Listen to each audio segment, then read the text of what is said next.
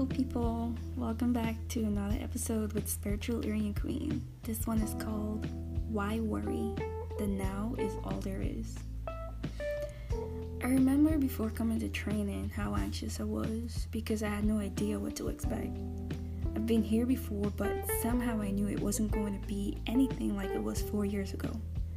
Fast forward to when I actually got to training, I found myself worrying about what it'll be like when I get to my next duty station. I realized when thinking about that unknown, I'd become paralyzed in thought, and my anxiety would put me in this state of unhappiness. Key things here. I'm responsible for my current mental state because I chose to worry about the future when all should matter is the now.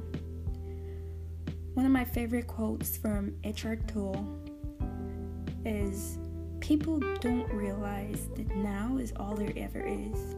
There is no past or future except as memory or anticipation in your mind."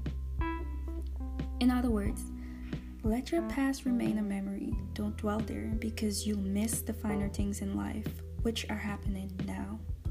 Trying to anticipate what the future holds is a crippling way to live since it's ever-changing and all you have control of is this present moment.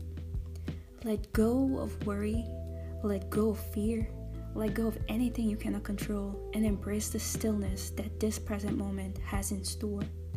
It's clarity and peace because 10 minutes ago, my mind took control instead of me controlling the thoughts in my mind.